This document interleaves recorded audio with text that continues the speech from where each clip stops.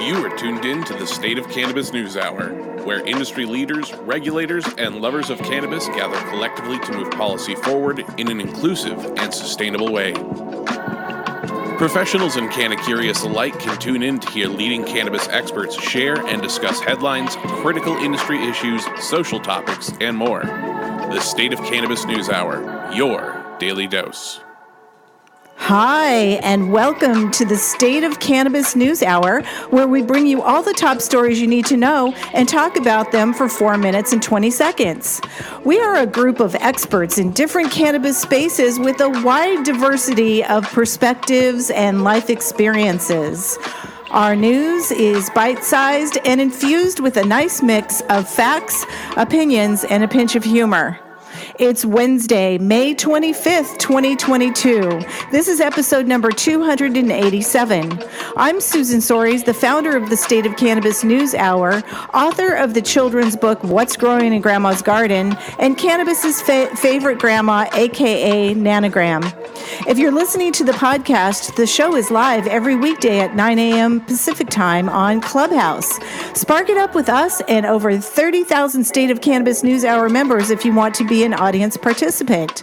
Otherwise, please subscribe to support the show. We'd love to hear from you, so please leave us a review.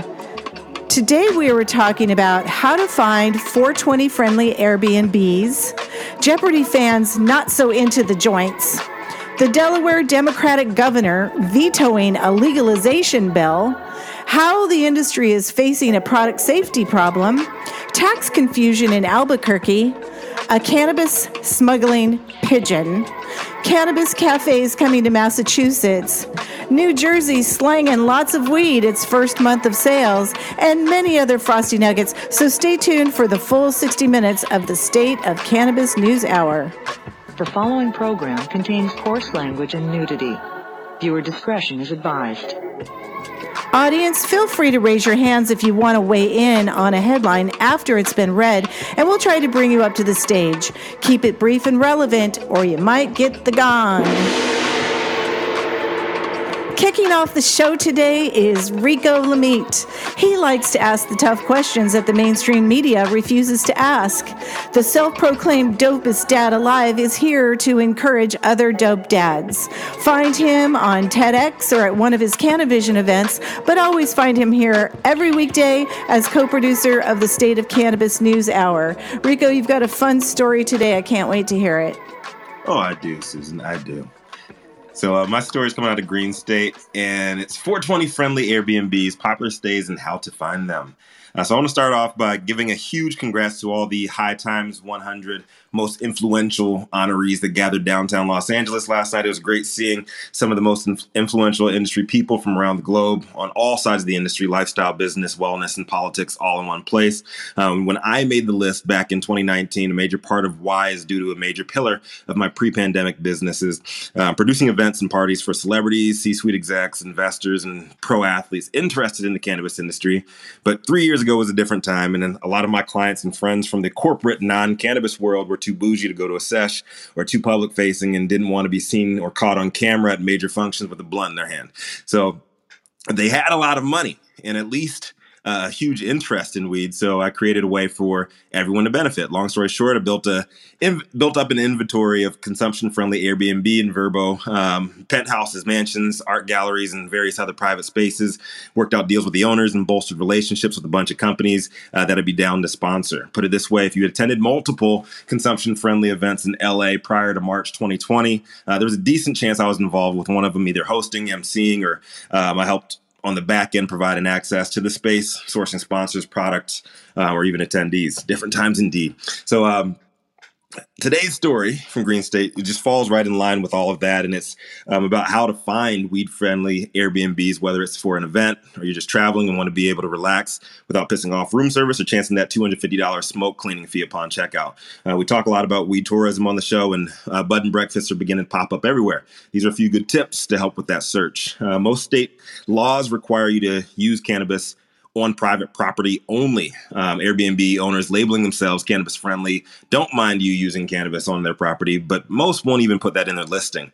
So how do you know if they're 420 friendly? Search terms. Per the article, Airbnb has no policy against the use and possession of cannabis on properties as long as the cannabis consumption is illegal in the state which the Airbnb exists. But Airbnb does not make it easy for you to find them. There's no cannabis filters when choosing a property, so sometimes hosts will write quote unquote cannabis friendly or something similar in either the title or description of the listing. Green State also listed some good Google terms to use that could help out with your search. 420 friendly, cannabis friendly, green friendly, smoking allowed, marijuana friendly, smoking and Mary Jane are just some of them.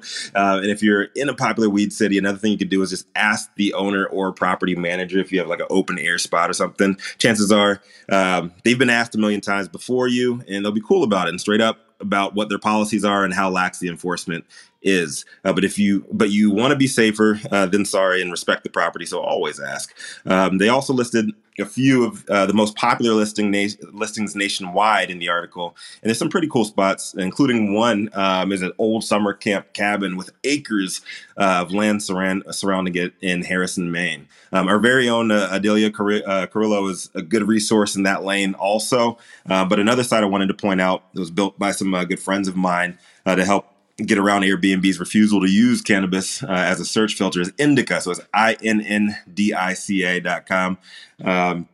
which is kind of like an Airbnb clone database for bed and breakfasts and consumption-friendly listings.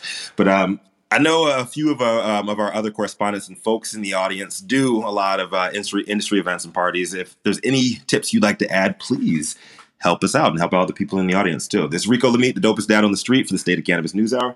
What say you, Susan? What are some tips you have for people that want to throw parties? Yeah, Rico, we threw up a launch party at an Airbnb, and not only was the property owner pretty chill, but because it was going to be a pretty sizable event, we also, solicited the neighbors to get their buy-in.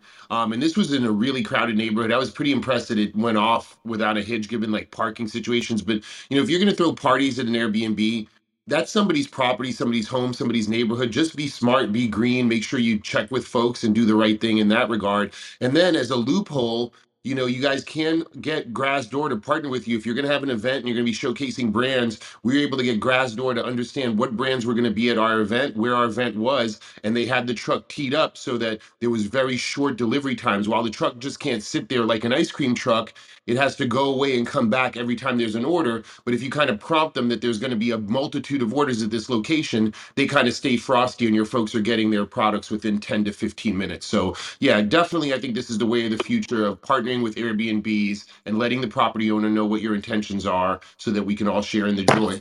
Yeah, Guy, I think you brought up a good point there, Guy. Like partnering with a Grassdoor or local delivery services is a good way to cultivate better community interaction, and also to help out with some of those sponsors too. A lot of like local brands, and you can help cultivate those relationships between the delivery services and different brands you're working with, because you get them on their shelves. So it's a win-win for everybody involved. I also wanted to share, I love, Rico, that you said Indica. They are definitely a great resource. Also, Bud and Breakfast is another great resource that has been around for a long time as well. So those are two great resources when it comes to Airbnb, cannabis, Bud and Breakfast friendly places. Thank you for catching that, Adelia. I knew I forgot one. I've been doing cannabis events for over a decade, and I have always been 100% transparent with anyone that I'm signing a lease with, including the homes that I have lived in. You've just got to, they're out there. They've always been out there. You can find them. You've just got to be transparent. And thank you for what you said, Guy. And thank you for the story, Rico. And if they tell you can't smoke, tell them to go fuck themselves. Something like that. Something like that, but not quite that. Yeah. Oh my God. Let's keep it moving. Wait. Oh, sorry. Go ahead. You got it? Go ahead. Yep. We go to the next story? Yes, please. All right. So he's the industry's longest continuously operating retailer, and also known as the cannabis industry's very own Kaiser Brose. Sorry.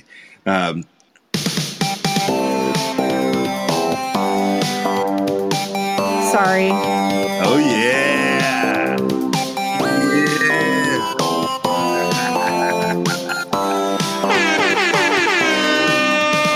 Come on, everybody singing. Go ahead. Also his birthday. Woohoo, Jason! Yeah. Sing it, Rico.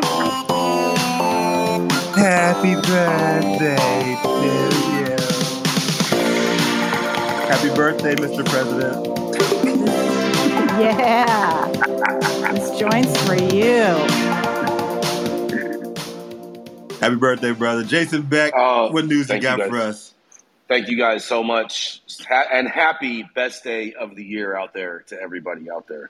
Today, my story comes out of Delaware, where the Delaware governor, John Carney, vetoes a marijuana legalization bill, and he's a Democrat. Delaware Governor John Carney on Tuesday vetoed a bill to legalize possession of up to 1 ounce of marijuana by adults for adult use, drawing the wrath of fellow Democrats who have fought for years to make weed legal. In vetoing the measure, Carney reiterated his previously expressed concerns about legalizing adult use cannabis, concerns that did not dissuade fellow Democrats from pushing the legislation through the General Assembly, and good for them. This Democratic governor says, I recognize the positive effect marijuana can have for people with certain health conditions, and for that reason, I continue to support the medical marijuana industry in Delaware. Carney said in returning the bill to the State House, I supported decriminalization of marijuana because I agree that individuals should not be imprisoned solely for the possession and private use of small amounts of marijuana. And today, thanks to Delaware's decriminalization law, they are not. That said, I do not believe that promoting or expanding the use of adult use marijuana is in the best interest of the state of Delaware, especially our young people. Questions about the long-term health and economic impacts of adult use cannabis use, as well as serious law enforcement concerns, remain unsolved.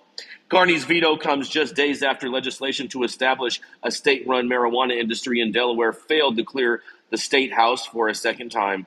The Democrat-controlled chamber voted 23-15 on Thursday to approve the bill, which fell 2 votes shy of the required supermajority. The proposal requires a 3/5 majority in both the House and Senate because it creates a new tax consisting of a 15% levy on retail cannabis sales. Last week's vote came 2 months after a similar measure failed in the House on a 23-14 vote, and just hours after Carney's office received the companion legalization bill. Without legalization, the creation of a state-run pot industry is a moot issue. It's unclear whether Democratic lawmakers will try to override Carney's veto, which would be a rare occurrence. The last time Delaware lawmakers held a vote to override a veto was in 1990. The last time they succeeded was in 1977. When the House and the Senate vetoed or voted to override then Governor Pete DuPont's veto on the state budget bill.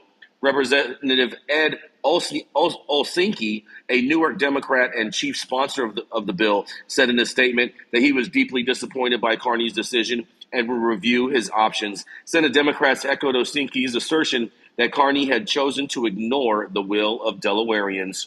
The members of the Delaware General Assembly have been fighting for years to end the failed war on cannabis, and we will not be stopped by this latest setback. Read a statement from the Senate sponsor, Trey Party, and Senate President Dave Sokola. Betsy Moran, chairwoman of the Delaware Democratic Party, said she was confident that lawmakers could trump Carney's veto and make legalization a reality. They say, last year we went as far as to include it in a party platform which passed unanimously at the 2021 state convention. Marion said in a statement, Delaware voters have further solidified their voice on a matter by electing Democratic candidates to the legislature that supported legalization. We are confident those legislators will override the veto, knowing they have the support of the Delaware Democrats. And I just have to ask myself, I wonder, how much did Joe Biden influence this Delaware governor? And this is Jason Beck reporting for the State of Cannabis NewsHour. That's parting shots at fucking Biden at the end there, Jason. I'm just saying he's a prohibitionist, and Delaware is his home state. Such a dumb move. I'm afraid of carnies, and now I know why. What an idiot. Come on, guy. It's 2022. Right. I feel bad for all the Delawareans that are lacking of having a cannabis industry in their home state. I feel very bad for them today. Me too. Just means they're going to keep going across state borders and giving their good tax money to other states because Delaware doesn't seem to want it. Well, luckily, it only takes about 30 minutes to drive across Delaware, so you can go anywhere. True. So that makes it even dumber. Yep. It's just ridiculous. At this point, isn't it damn near political suicide to do some shit like this? You would think. I mean, maybe follow the money and you'll find out why, right? Where is it? Pharmaceuticals? I guess we'll see. I guess we'll see when Governor Carney runs for re-election. Well, if he says he's trying to protect the young people, he sounds an awful lot like Dr. Oz talking about people losing their mojo. And he's a donkey, Christopher. Means nothing. Well, Means nothing. Because if you want to get into that, then boy, we're going to take the Republicans down hard. So be careful. Yeah, Donald Trump was a donkey too at one point. Remember that? Oh, come on, Rico. He's still a jackass. Come on. Let's keep smoking the news. I'm smoking a joint for you, Jason. Happy birthday, man. Happy for you, JB. Happy boof day, Jason Beck. Yeah, there's nothing boof about anything I smoke. Just know that. But nonetheless, political strategist by day and baker by night. A few female multitasker who can not only bake up a storm, but also knows how to make the sausage on Capitol Hill. She's the founder of Panoptic Strategies and our very own Washington insider. Taking off the apron, it's Gretchen Gailey. What did you cook up for us this morning, Gretchen? Well, good morning, Jason Beck, and happy birthday. My story is coming today from The Hill, and the headline is Cannabis Industry Faces Product Safety Concern.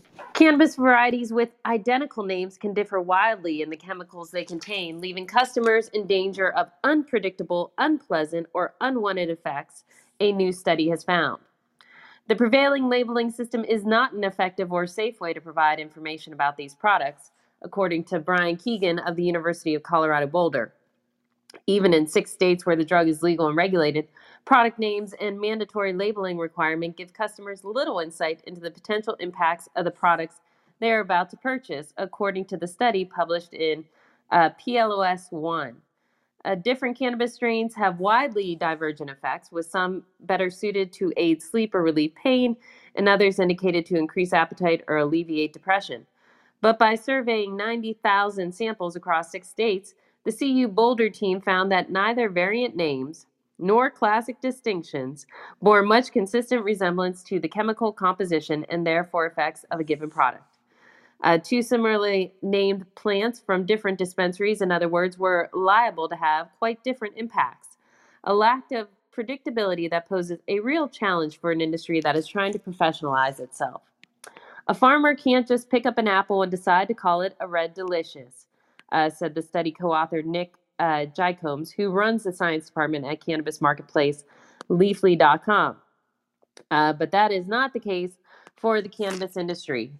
If you're wondering why I read this story today, because of pretty much it's bullshit, or we all know it's true, and what really bothered me by this is that this is the kind of journalism right now that is what is being seen on The Hill. The Hill is a publication that people read on Capitol Hill.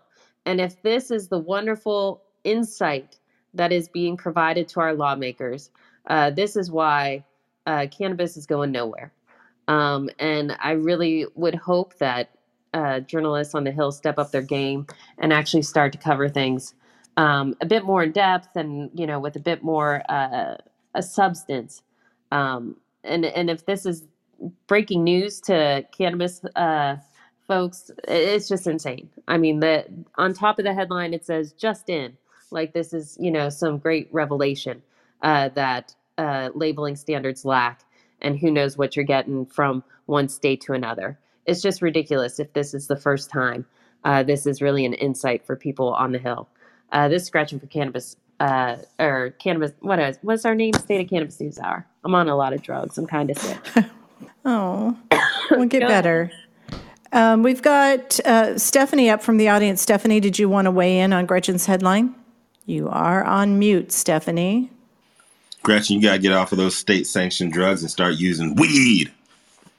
What does weed do for allergies? Does that help? Fuck yeah, it does. Yeah. It makes you cough all that bullshit out of your lungs. All I've been Trade doing is coughing. trade that hay fever in for grass fever. Can you guys hear me Smoke now? local, feel better. Yes, we can hear you, Stephanie. Good morning, everybody. Yeah, I'm on drugs too, as I said, Gretchen. But yeah, we just went through the first product recall here in Oklahoma, so that's their first one. Dr. Anna had done a study on cultivars up in Colorado where she took like 4 different samples of Blue Dream, Jack to Girl Scout cookies, and none of them were the same. So yeah, it's just growers grabbing everything, putting their name on it and calling it their own so they can look different and be product or price points on the market. So I think that's going to be a big push. Like you said, this is what the Capitol's seeing. It's just pushing us more into IP protection of plant varietals, and pharma is going to come in and say this is why we can't let them handle this because they can't even label stuff correctly. So I agree with you. We need to actually get some more education out there. Thanks, guys.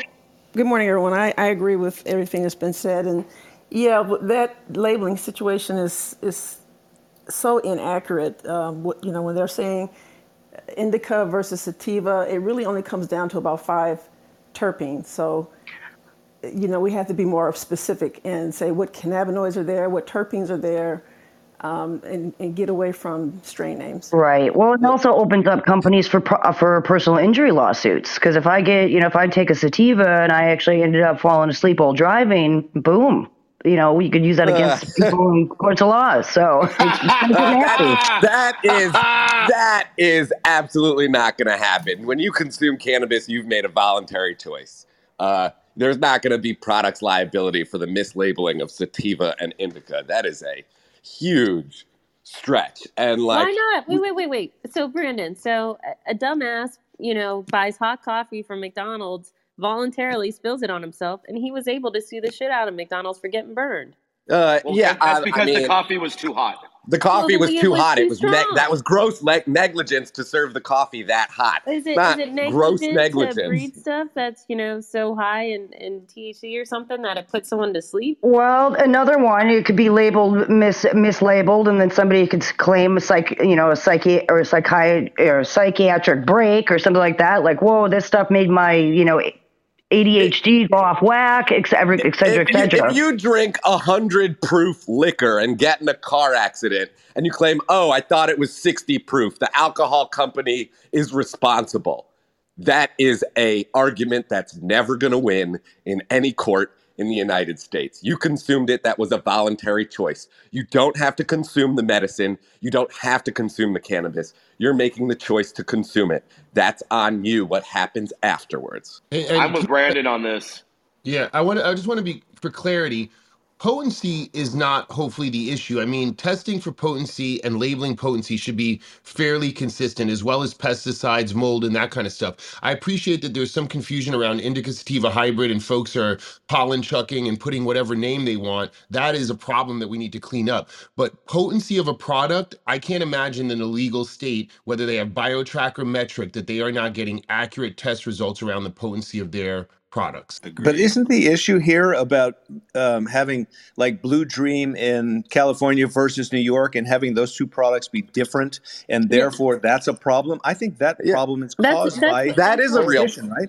That's what this article problem, but was more the strain name is what it touched on. Hold on, this sort of problem happens with fish all across the United States. Mislabeled fish in grocery stores. Are people suing the grocery stores and the fish producers? Are we saying that pharma needs to come in and completely take over the fish industry in the United States? No. So It doesn't need to happen in cannabis either. I think they are. I think there is like some lawsuits going against the big fish producers, man. Right now. I agree with Brandon. It's like the public safety issue is around potency, around pesticides, around bad stuff. But just because your Blue Dream on the West Coast isn't the same on the East Coast, that's because, hey, we don't have centralized processing.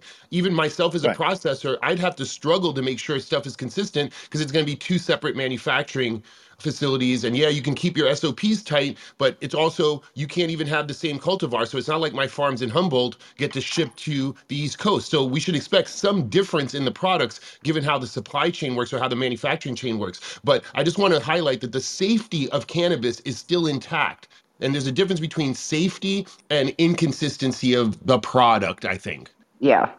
Well, and I'm sorry to reel this all back in. The point of me telling this idiotic story here was just that this is the level of education that lawmakers are receiving in their news. I mean, this is breaking news to these people that Blue Dream is not the same in California as it is in New York. And that's why cannabis legislation moves so slow. The Hill knows nothing. We need to educate lawmakers. I'll tell you, The Hills Thank you. eyes. Thank no you. matter what state you're in, Blue Dream is booth. Okay, Gretchen, thank you so much for bringing it back. All I can say is, and let's keep smoking the news. Let's do it. This Northern California-based pot-smoking PhD somehow remains optimistic in the midst of all of this absolute cannabis industry chaos. But glass half full, glass half empty. Why is there still liquid in that glass anyways? That whole bullshit conversation's for folks unwilling to finish their damn drinks. Come to the stage next is political economist and founder of the Mahajan Consulting, Manika Mahajan. What you got for us today? Good morning. Thank you so much, Rico. Happy birthday, Jason. My story today is first month of adult use cannabis sales in New Jersey brings in $24 million. And this is by Sophie Nieto Munoz. 1 month into New Jersey's cannabis industry launch, consumers have purchased $24 million in recreational weed, regulators said during a meeting on Tuesday. And another 5 medical-only dispensaries will soon be able to start selling adult-use cannabis, joining the 12 existing dispensaries that started selling on April 21st, the day after 420. How sad. The new locations will be Garden State Dispensaries in Woodbridge, Union, and Eatontown, the Apothecarium in Lodi, and Ascend in Montclair. Quote, "It's really only a beginning, and I think it shows there's a lot of growth left in this market," said Jeff Brown, executive director of the Cannabis Regulatory Commission, which oversees the state's marijuana market. The $24 million in sales at the 12 dispensaries that are allowed to sell at this point, and a 13th location that didn't get final approval until about 2 weeks ago, is lower compared to other states. In Arizona, which launched its market at 73 facilities, the state reported $32 million in sales in the first full month that market was open. In New Mexico, which launched in April with at least 100 stores, sales were almost $40 million. The New Jersey dispensaries brought in about $5 million per week collectively, and the commission expects that number to grow as more licenses are approved. A total of 46 conditional licenses were awarded at Tuesday's meeting, 22 for growers, 13 for manufacturers, and 11 for adult use retailers. 4 testing labs were also approved. It's not clear when the adult use retailers can begin sales because they still have to clear some local regulatory hurdles. And the commission also removed the medical-only rule for licenses it awarded in the 2019 application cycle, which means instead of operating at least 1 year as a medical dispensary, licensees need only to prove that they have enough supply for both medical and adult use demand. Brown said the commission will issue quarterly reports starting next month on the number of licensees, this is interesting, this data collection, on the number of licensees who are people of color, women, and veterans. And the state's cannabis law requires those groups comprise 30% of licensees. What's your take on the progression of cannabis policy, licensing, and sales in the Garden State? I'm Manika Mahajan, reporting for the State of Cannabis NewsHour. So each licensee did about $2 million in sales in 1 month?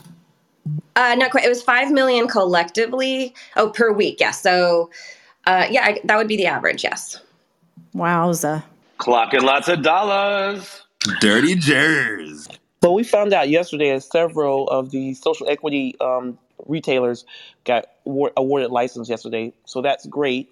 And however, the ones that have already been in the marketplace on the medical side, they're the ones that are winning right now. And so it's a catch-up game to catch up with them. But it's New Jersey is going to be huge. Did you say huge, Roz? I said huge. It's going to be huge. Roz, I agree. I think New Jersey is definitely going to be a monster. Do you think a lot of that is going to be taken away once New York gets really, really online? No, because you got south. So you got Jersey, and Jersey goes into the south of Jersey goes into Pennsylvania. Pennsylvania is farting around about adult use, so you're going to end up having a lot of folks. Philly is literally 25 minutes from Trenton, New Jersey.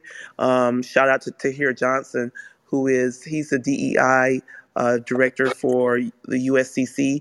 He and his team won 2 licenses, one in Trenton yesterday and one in Ewing. And so, and then there's WoFlow that's in Trenton as well, which is also a social equity operator that they are building out their retail. So I think Jersey is going to be hot. I think you got Delaware there, you got Pennsylvania there. And so you're going to have an influx of people that cross the state line, even though New York is, of course, going to be a really hot market. Sorry. A big shout out to Tahir. He got a license He got today? yesterday two. I got to give the brother a call. And listen, listen, and he partnered with Wanda James and Simply Pure. So I'm so super proud of them. So Wanda James, you guys, if you don't know, she's a dispensary owner, and she was the first Black-owned dispensary in in the U.S. Or I shouldn't say in the U.S., but she was one of the first ones. She's based out of Colorado, so she's been tried and true and around. And so now we're starting to see brands that are like, okay, we're Black-owned, social equity-owned. We're in one state. How do we go and expand to other states? And so they partnered together, and so now they're Simply Pure New Jersey, and they won 2 licenses. So it's really awesome. Yeah, I think Wanda was the first. She and her husband were like the first legal Black dispensary owners in the U.S. Yeah. That would be correct, Rico. So yeah. So hey, Roz, I wanted to thank you for shouting out WoFlow. I happen to be on the board. That's my nephew and his homies outfit. So they took over an old bank in Jersey. They're redoing that. So when WoFlow opens, you can expect heart, culture, and solventless from day one. Yeah, I love I've been rocking with WoFlow since 2017, dude. When they first came out with the medical and they applied for it, really great guys. Really, they're passionate about their community. They're going to do some great things. I'm telling you, investors. Folks that are investors out here, and if you're sleeping on some of these different social equity operators and brands that are coming out, you shouldn't, because they're going to do some fantastic things. And with the market, the way that New Jersey is going to be, it's all going to be about just customer service and connection to community, and that's where you're going to see the sales go crazy, in my estimation. Well, great story. We've reached the halfway point. I need to relight this room really quickly. We're way over time. You are tuned in to the State of Cannabis News Hour, your daily dose. The thoughts and opinions expressed in the State of Cannabis News Hour are those of the individual speakers and not those of any other speaker, the State of Cannabis, or its members. The statements made in the State of Cannabis News Hour do not constitute legal or accounting advice, and the State of Cannabis and the speakers make no representation regarding the legal status of any substance in any country, area, or territory, or of any authorities. The views expressed in this room do not establish any fiduciary relationship. The sponsorships of the State of Cannabis News Hour do not imply or constitute any endorsement by the State of Cannabis or the expression of any opinion whatsoever on the part of the State of Cannabis or any speaker. Viewer discretion advised. Let's keep smoking the news. Well, coming up next to the stage, she's the CMO of the award-winning tech platform Event High, co-host of the groundbreaking woman-focused Blunt Brunch event series, and taking us next, it's Adelia Carrillo. Good morning, everyone. Happy birthday, Jason. Today's article is Cannabis Cafes Could Soon Be Coming to Massachusetts. This is by Olivia Hickey and Ryan Trowbridge. For the past few months throughout the United States, I've been reporting about California, Oregon, Colorado, New Jersey, and Michigan as they continue to look at moving forward with consumption lounges. And now we can add Massachusetts to the discussion, but it is still in its very early stages. The Massachusetts Cannabis Control has voted to approve a pilot program for cannabis cafes. They are looking at Springfield being one of the communities that has the opportunity to participate if the bill passes. Now, this past Wednesday, the Massachusetts representatives passed a cannabis equity bill, and as part of that bill, State Senator Adam Gomez said that is where the pilot program can be implemented. It's illegal still for you to use cannabis in public spaces, so these social consumption sites need to be created to make sure that in different areas across the street where we have tourism and that people come here and maybe want to indulge in some of our dispensaries, because obviously it's still not federally legal to acquire cannabis in some states, is what Gomez explained. Now, to give some backstory to the regulations in Massachusetts, for qualifying patients over 18 years of age, they must be approved by a physician and certified by the state before they can legally be allowed to possess up to a 60-day supply of cannabis. And for adult use, you must be 21 years and older to purchase and grow adult use cannabis. Massachusetts law also allows registered medical marijuana patients to grow up to 12 flowering and 12 vegetative cannabis plants in your home. Adult use consumers may grow no more than 6 plants. It also states that it's illegal to consume medical cannabis in public. You cannot use medical cannabis in any form, including smoking, vaping, or eating in public places or on federal land. And that if you do, when it's in your car, you have to keep it in a closed container while on the road, just like alcohol. Now, despite the potential economic benefits, Gomez believes changes still need to be made to the legality of cannabis. I think that we're going to open up the industry for communities to be able to make money off of cannabis. Then we have to end the prohibition entirely, specifically even on low-level drug offenses, specifically having to do with marijuana, Gomez said. So what's next? The bill is now on Governor Charlie Baker's desk and is currently awaiting his signature to become law. From there, it will then be on the local governments and businesses to shape the social consumption industry. And the Western Mass News also reached out to Springfield Mayor Dominic Sarno's office for a statement. He said, "My administration has already established a very successful, fair, and transparent marijuana licensing selection process. And when the time comes, we will do a careful, caution, and thorough review as always, to see what is the best interest for our citizens when it comes to public health, safety, and economic opportunities." Now, I would love to hear from the team or those in the audience. Do you think cannabis cafes will have a chance to move forward in Massachusetts? This is Adelia, and I'm reporting for the State of Cannabis NewsHour. I would invite everybody to read this article in HuffPost, From Beer to Caffeine, the Birth of Innovation. And it was all about, it was the 300 years ago during the Age of Enlightenment.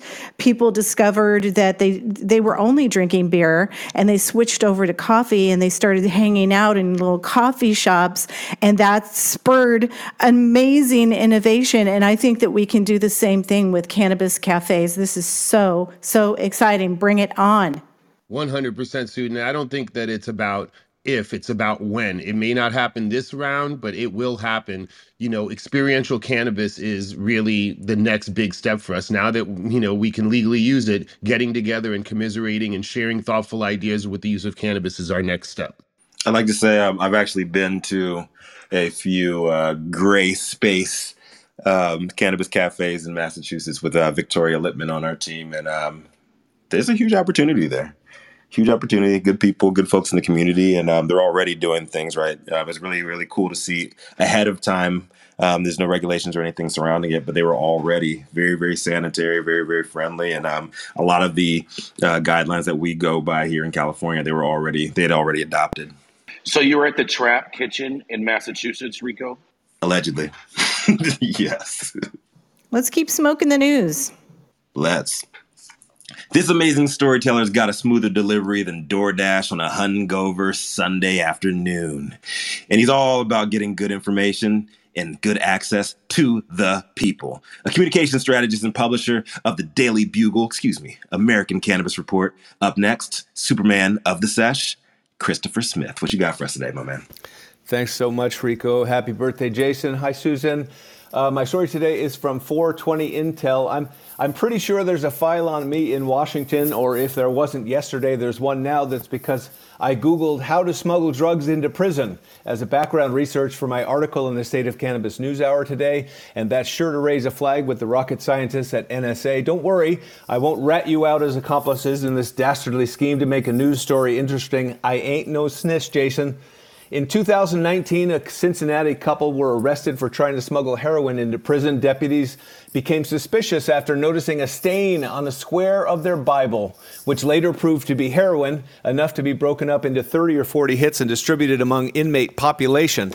This is just one way that people have gotten busted trying to smuggle drugs into prison in recent years, a subject on which I am now a Google expert. Others include 20 grams of pot inside a baby's balloon, drugs blended into paint and applied to a coloring book marked "To Daddy," drugs put inside dead birds and thrown over prison walls. Tennis balls are also used, though I don't think there are too many tennis courts on prison grounds. Underneath stamps of letters, methadone-soaked underwear, and the usual smuggling cavities you might imagine. This category is called hidden internally. But in Peru, the national police have announced that a pigeon has been captured trying to smuggle cannabis into Huancayo Penitentiary. Of course, the only way to announce such bird shenanigans is by using Twitter, so you can tweet about it. I know, I'll be here all week. In a tweet, the Peruvian National Police reported officers found the bird, which had a circular package containing marijuana tied around its neck, near the prison's main door. Perhaps parched, the cannabis-carrying bird was spotted this week when it touched down near the administrative building to drink some water from a puddle. Highly professional operation. Upon catching the bird, agents saw the delivery package made of light blue fabric that had been wrapped in duct tape. To the surprise of all involved, the package held dry green seeds, stems, and leaves with the characteristic marijuana smell. Media reports, this is big news apparently, media reports indicated the package contained 30 to 40 grams of cannabis, not enough to keep the bird from flying, the recreational form of which remains illegal in Peru. As for medicinal marijuana, growing, importing, and commercialization of the plant is exclusively reserved for the Peruvian state. So the Gov in Peru controls the weed industry. That's not shady. Citing the National Police, the Global Frontier reports that agents with the National Penitentiary Institute of Peru believe that the pigeon had been trained to transport drugs from the outside to the inside of the prison. That's some crackerjack investigating right there. It's further is suspected that the bird was brought to the area by a relative of an inmate. It appears the drugs were destined for the prison's Pavilion D, where security officials report someone earlier was seen feeding a pigeon. So I know that the State of Cannabis NewsHour has a broad circulation around the world. And if you're listening in Pavilion D of Huancayo Penitentiary, the National Police are on to your pigeon scheme. You should have used a tennis ball. And I'm done speaking. There's a reason why they call pigeons rats with wings. Well, right. I'm just wondering if this pigeon was smuggling a gummy of a half-bitten ear, because I'm willing to bet that Mike Tyson is the one that sent the pigeon. That really connects. That connects a lot of disparate elements. My goodness, that was good, Jason. Hey, Mike Tyson was a pigeon trainer when he was training to be a boxer in the early '80s. So I remember Mike in the pigeon coop. He's still got a bunch of pigeons, man. He's still got a bunch of pigeons. I saw like a YouTube video of him like last month or something, and he's still training pigeons. That's his happy place. Christopher, when you wrote this, did you think we'd end up talking about Mike Tyson and his ear gummies? I didn't think so. I'm worried now that we're going to start talking about pigeons and Mike Tyson's tigers, though. I'm worried how that ends up. Thank you, Christopher, for your story. It was really wonderful as usual. And given that a lot of people in prison are not there legitimately, I'm all for them having a more pleasant time as they spend their time there. Amen. The pigeons are really activists. Let's go keep smoking the news. Sorry, go ahead. Finish your point. I was going to, this is Mary Clifton. I was just going to comment that, we always talk about cannabis not causing any mortality, no deaths due to cannabis, but it did cause an interesting case of chronic sinusitis in a person who was trying to smuggle a small balloon filled with a small amount of weed into the prison through his nose. He ended up inhaling it and thought he just swallowed it, but it actually went into his left sinus. And then after 10 years of chronic sinus conditions, a ENT finally peered up there and pulled out this nasty old decayed balloon with plant matter in it. Oh my God. So weed can cause sinusitis, just to clarify. Gretchen, is that what happened to you, Gretchen? Is that why you're having the sniffles? Oh my God, that's You've been smuggling some unbelievable. weed in your nose? How much weed can you smuggle in one nostril? I mean, not much, but hopefully enough. Somebody really wanted some weed. Holy shit. And they Wow, were on let's a good keep smoking tea the break, news. so. Stop sticking shit up your ass, people.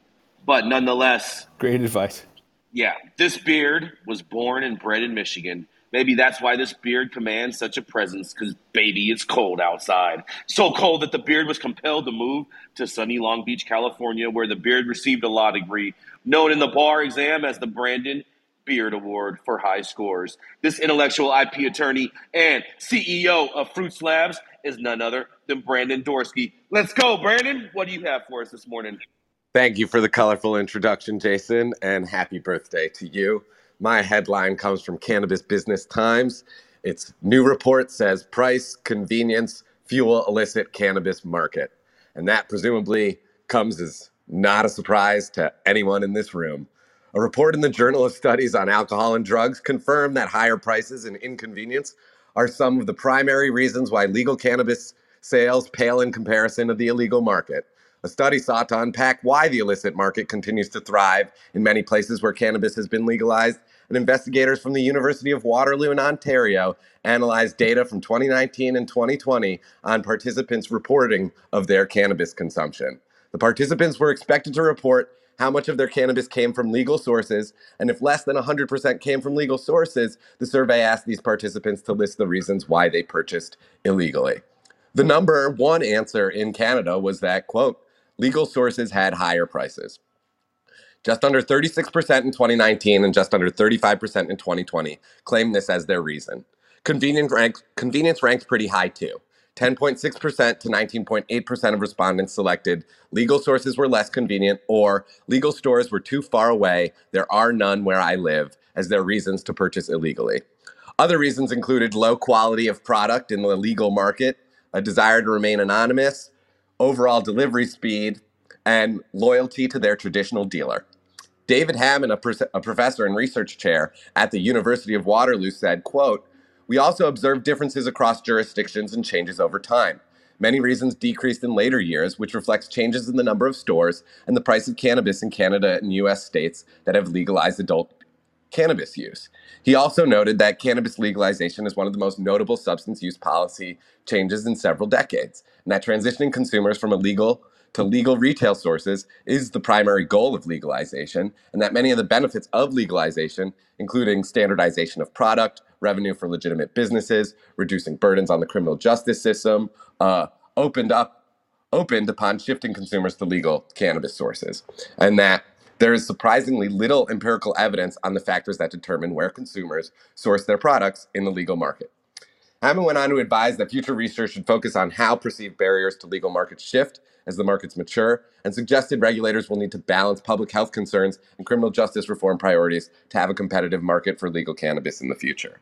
The article did not really mention the tax structures that impact a lot of United States cannabis markets. Obviously, that cuts to the higher prices, but we've discussed this in this room many times. There needs to be tax relief for there to be a thriving legal market as it compares to the illicit market. You can't expect your average consumer to just pay 2x for the product that they want when they can get it for 1x, and there's really going to be no penalty for them purchasing it for the lesser price.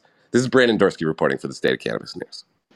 This is exactly right, Brandon, and it's the exact reason why I was out protesting at the SEIU yesterday, because the SEIU is one of the main reasons that we haven't got any tax relief in cannabis in California.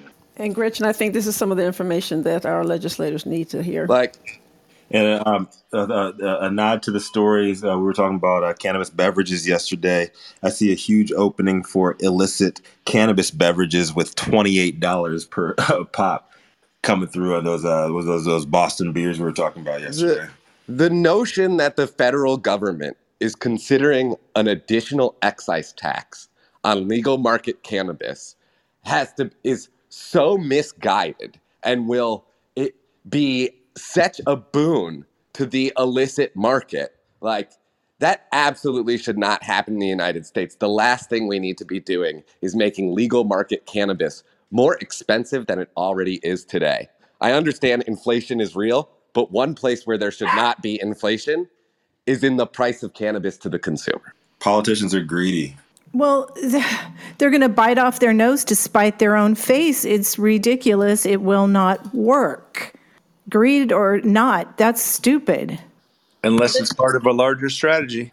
Which would be what? It's just a prohibition. It's all designed to fail. It's all designed to fail. Good point. To run us out of business so that hugely capitalized industries that shall be unnamed at the moment can come in and take up the whole thing. Agreed. Shall we keep smoking the news? Mm-hmm. Yep. Let's keep on doing it. He's a well-known and revered industry OG, a veteran, dope dad, and defender of the culture, never hesitant to speak up for our industry's legacy. Come to the stage next, it's the co-founder and CEO of the 2022 Emerald Cup champions, Papa and Barkley. Here to bless all our ears with a little G-code gospel, it's Guy Rocourt. What you got for us today, my man? Good morning. Thanks, Rico. Good morning, Susan. Happy birthday, Jason. Another little tax article coming out of the Albuquerque Journal, Businesses Confused on Cannabis Tax. So this article is about, New Mexico and their tax scheme and how, just the state can make mistakes that cause us issues, and we're still not viewed as legit citizens, it seems. So dispensaries across New Mexico may owe the state more money depending on how they've taxed their adult use products. Recreational cannabis sales are subject to a cannabis excise tax of 12%, as well as local gross receipt tax on each transaction. But many dispensaries, including Amnesia Dispensary and Accessories in Albuquerque, have combined the two taxes, something the state is saying that they're trying to correct and can leave businesses owing additional money. So basically what they're saying is you need to charge the excise tax. So on a sale of $100, that would be $112. And then on that $112 is how you add the gross receipt tax. So if you were combining the taxes, you would end up paying a little bit less because you'd be putting the entire tax percentage on $100 instead of compounding it.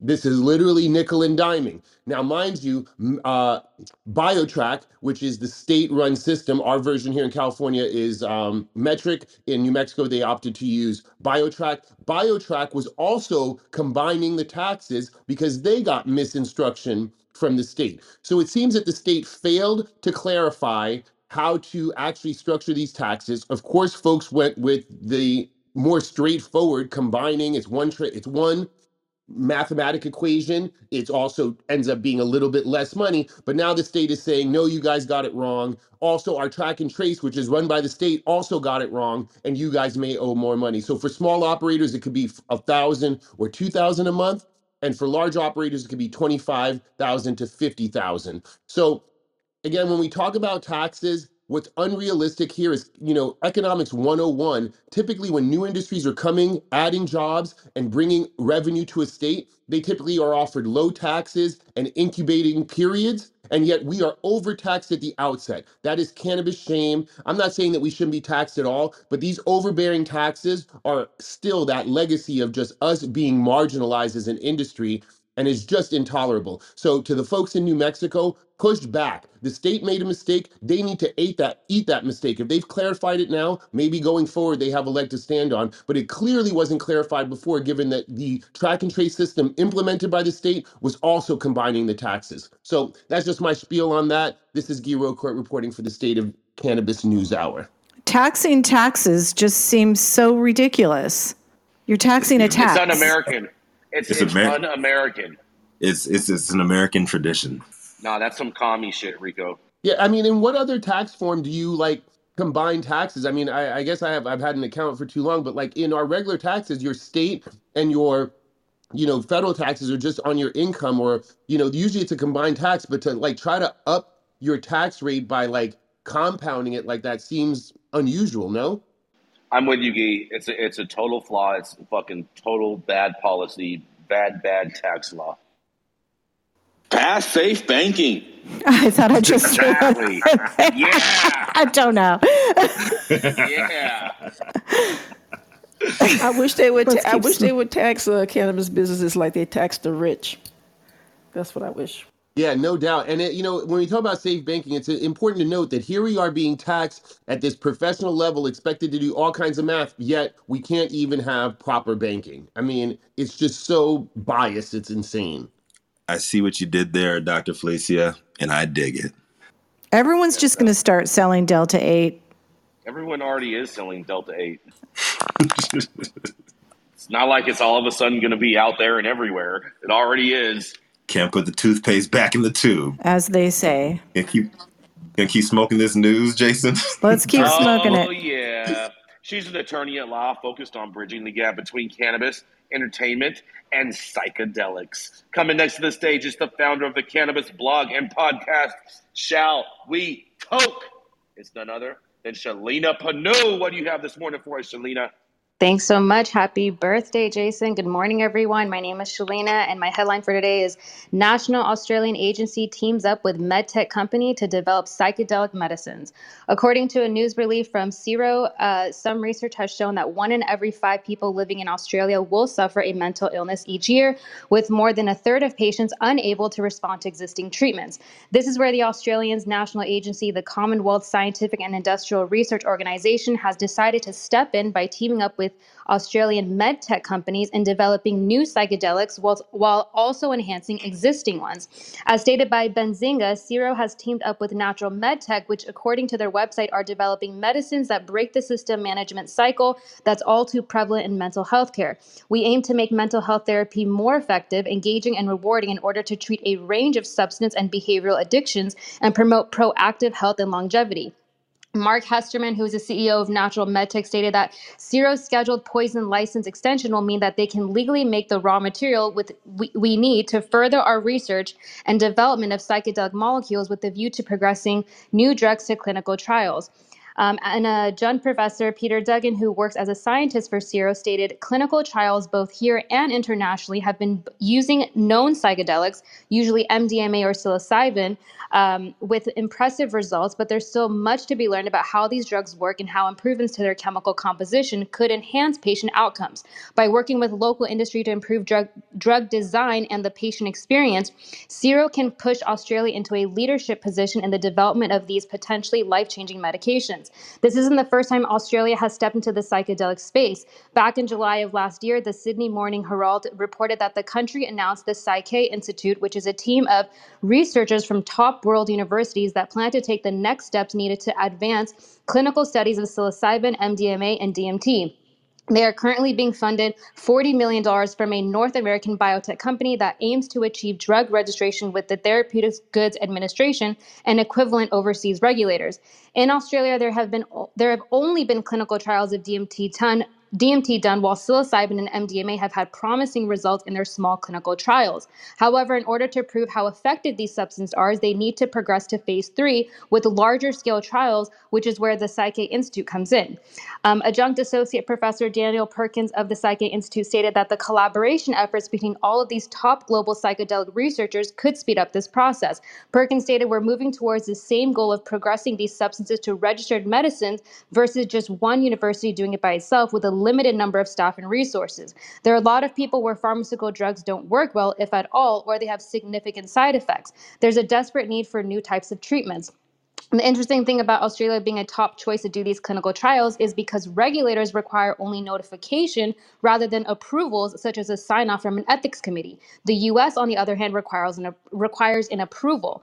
The researchers have also been studying ayahuasca, finding that it was associated with the decrease in self-reported alcohol and other drug use. Perkin has stated that some mentally ill people who are in need of these treatments are resorting to the black market or flying overseas to take ayahuasca. Although some patients have shown extremely positive results, even the patients have warned how dangerous it is having to fly to different countries to find these substances, which may or may not be legit. However, with these steps taken by researchers and agencies, there is hope for the future that people can one day access these healing treatments right in the comfort of their own home. What are your thoughts on Australia's psychedelic movement? This is Shalina, and I'm reporting for the State of Cannabis NewsHour. Thank you so much, Shalina. We've reached the top of the hour, unfortunately, but that was a really great show. If you missed any of it, make sure to catch the replay or find us a few hours after the show anywhere you get the podcast. And if you like the content, please subscribe and leave a review. Big thank you to all the correspondents interns that comb through all the headlines each day to bring us just what we need to know. Thank you, Rico and Jason, for co-producing the show, and to our pinup girl, Zsa Simone Brown. Thank you, audience, for being our eyes and ears when there's news in your city, county, state, or country. Thank you for joining us, and we'll see you tomorrow. Don't miss it. Let's do another. You've been tuned in to the State of Cannabis News Hour, where we collectively move policy forward in an inclusive and sustainable way. Start your morning on a high note and join us every weekday, 9 a.m. Pacific time, for the State of Cannabis News Hour, your daily dose. Bye.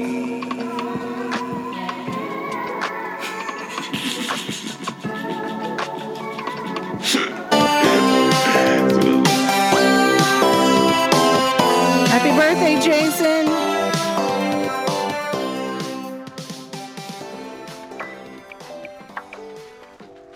Hey, what are you still doing here? The show's over. You just don't want to leave, do you? I know. We love you too. Help us grow by grabbing some of our merch. We've got hats, bags, hoodies, water bottles, all the standards. It would really mean a lot. Go to justsaycare.org/shop today. Really, I mean it, today. With the supply chain issues, you might get it by Christmas. The good news is that inflation will be so bad, you'll be locked into a low, low price. Remember, justsaycare.org. Thanks. Okay, go listen to another podcast. Bye.